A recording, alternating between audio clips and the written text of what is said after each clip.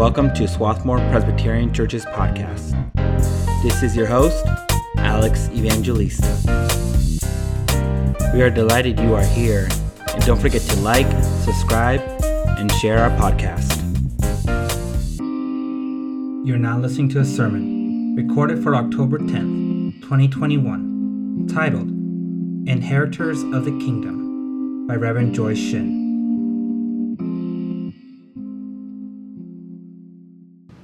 Would you please pray with me? May your word, gracious God, be a lamp unto our feet, a light unto our path. May your word show us the way we are to live. Amen.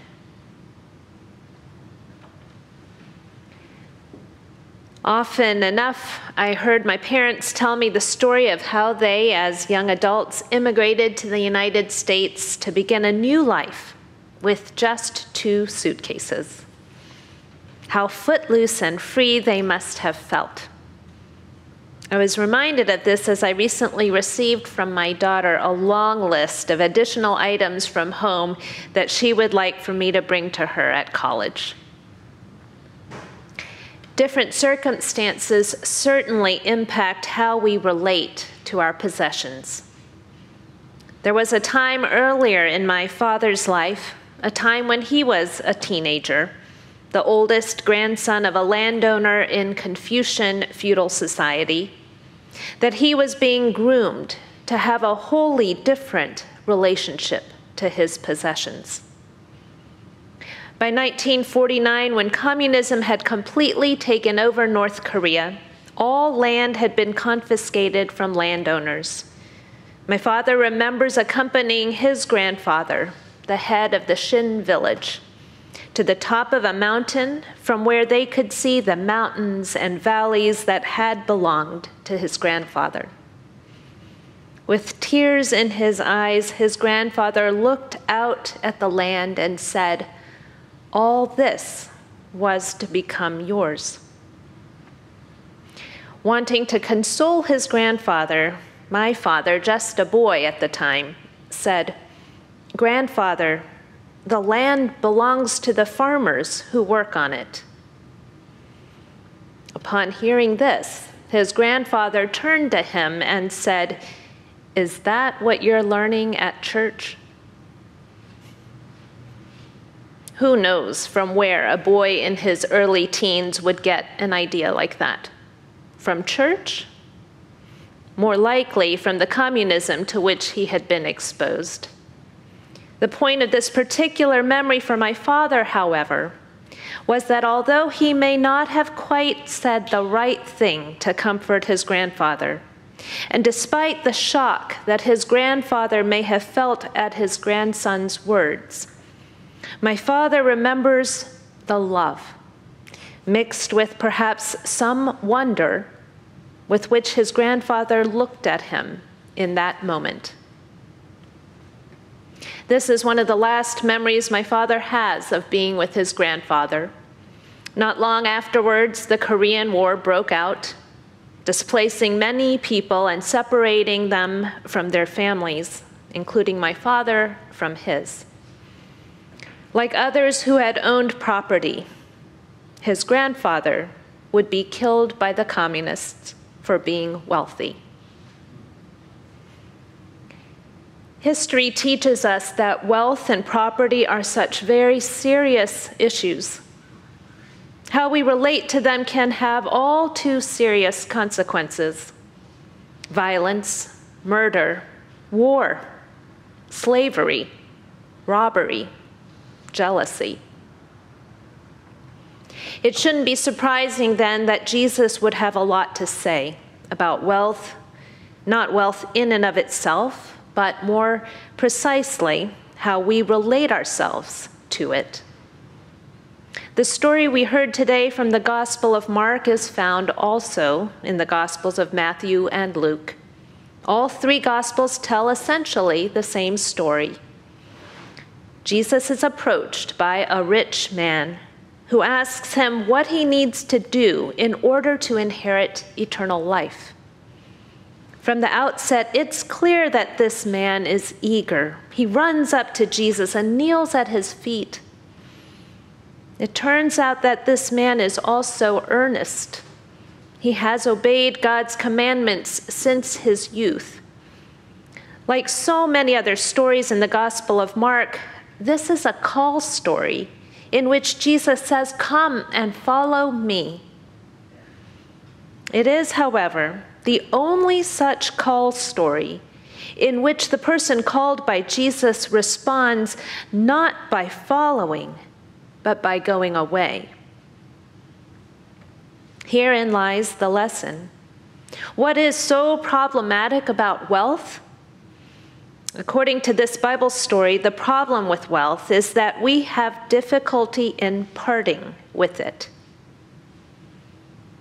Mark tells us that when Jesus, looking at the man, loved him and said, "Go dispose of your wealth and follow me," the man at first shocked, then went away in sorrow because he had so many possessions. Jesus does not say here that wealth is inherently bad. Wealth itself is not a sin. Give away all your possessions is not one of the 10 commandments, like the commandment not to kill, not to steal, not to lie. In fact, according to Jewish tradition, wealth was considered a blessing from God, a sign of divine favor, so much so that in his final address to the people of Israel, Moses had told them that if they obeyed the commandments, the Lord would make them abound in prosperity. The books of Leviticus, Deuteronomy, and Proverbs speak of wealth as one of the rewards God bestows on the righteous. In fact, the biblical passage we heard this morning, when Jesus is talking with his disciples, Jesus says that anyone who gives up their riches in order to follow him will receive 100-fold, both in this age and the age to come, not just family, but houses and fields.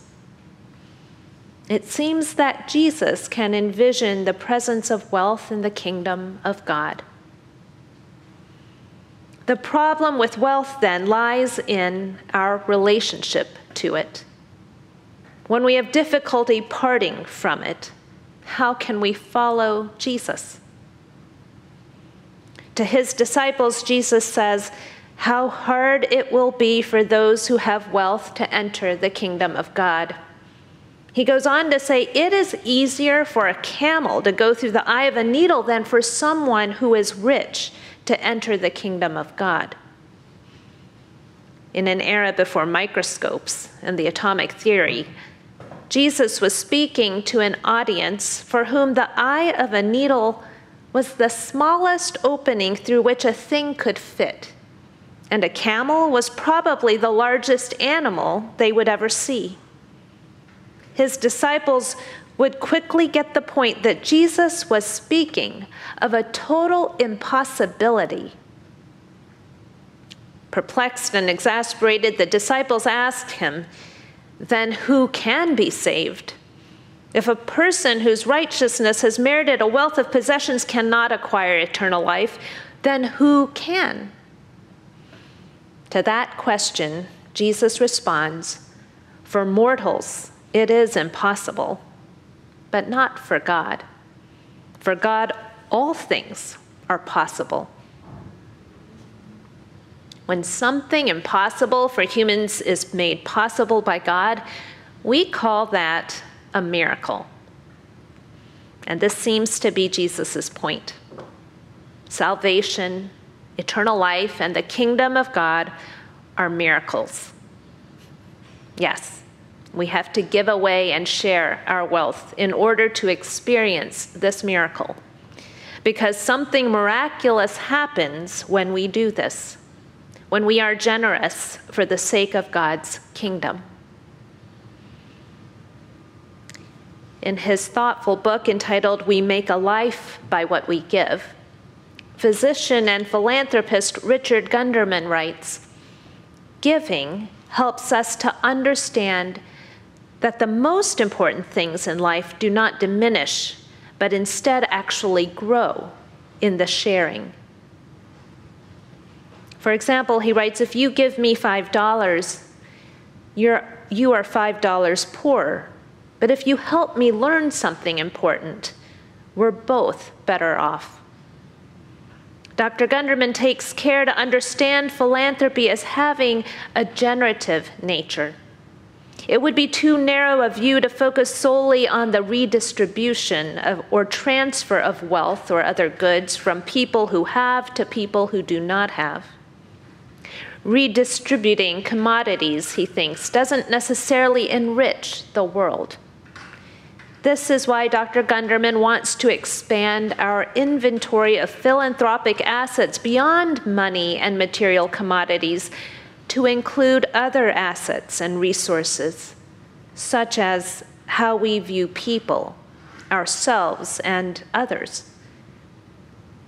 By viewing one another in love, seeing the intrinsic worth of one another, and investing in the flourishing of every person, communities can experience the growth that results only from sharing. Some of you may be familiar with the writings of preacher and author Lillian Daniel. Her first book is called Tell It Like It Is. It's a book that reclaims the practice of testimonies in the church. She writes about the New England Congregationalist congregation that she formerly served.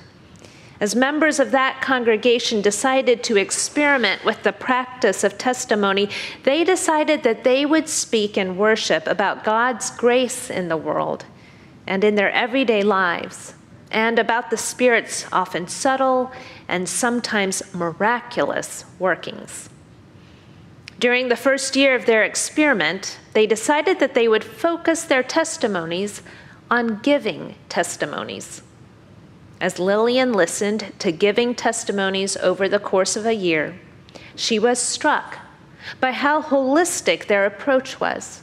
She writes, the speakers may have prepared themselves to speak about money or a possible capital campaign, but what came out was a full story of faith that generally began or ended with the church.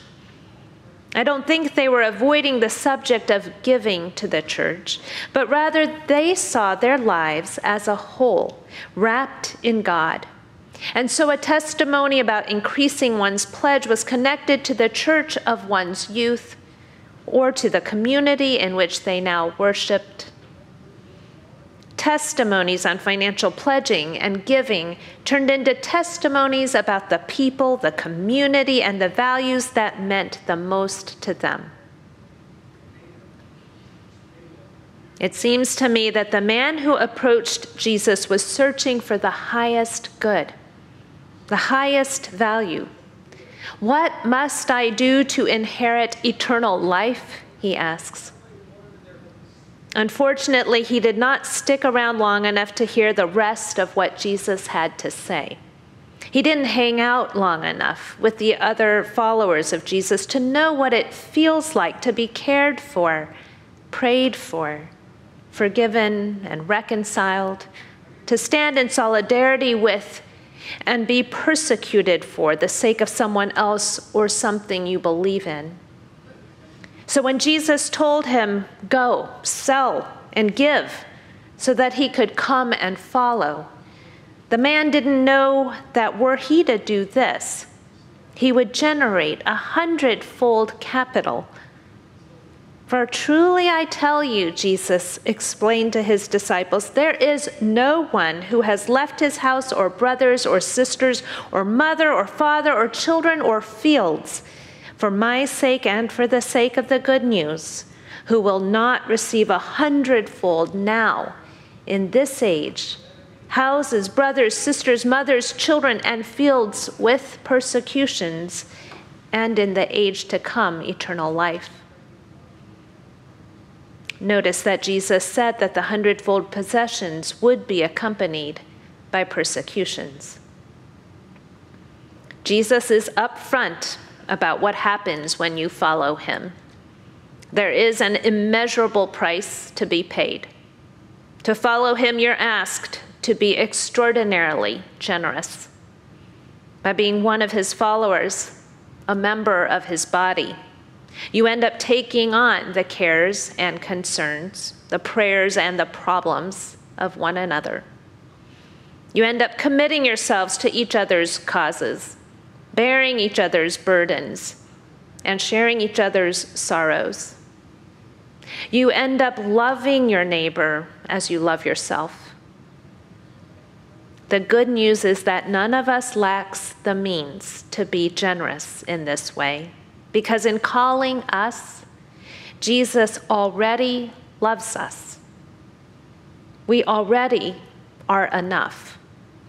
We don't need to bring with us wealth, possessions, and property. We can leave all that behind in order to follow Christ into God's kingdom. I like to imagine that my father's grandfather, though he didn't know what my father was learning in church, would have found a deep solace and even a sense of wonder at the peace and confidence with which his young grandson could walk into a future that God had planned for him. Looking at his grandson with such love, surely he knew that it would not be the wealth, possessions, and property that would be of greatest value to his grandson. For even in losing and leaving all that behind, his inheritance, like yours and mine, is already rich in this age and in the age to come. Amen.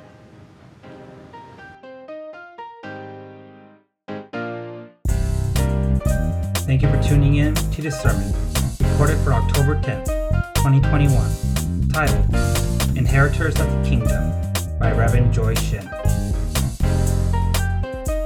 We'll see you soon, and may the peace of Christ be with you.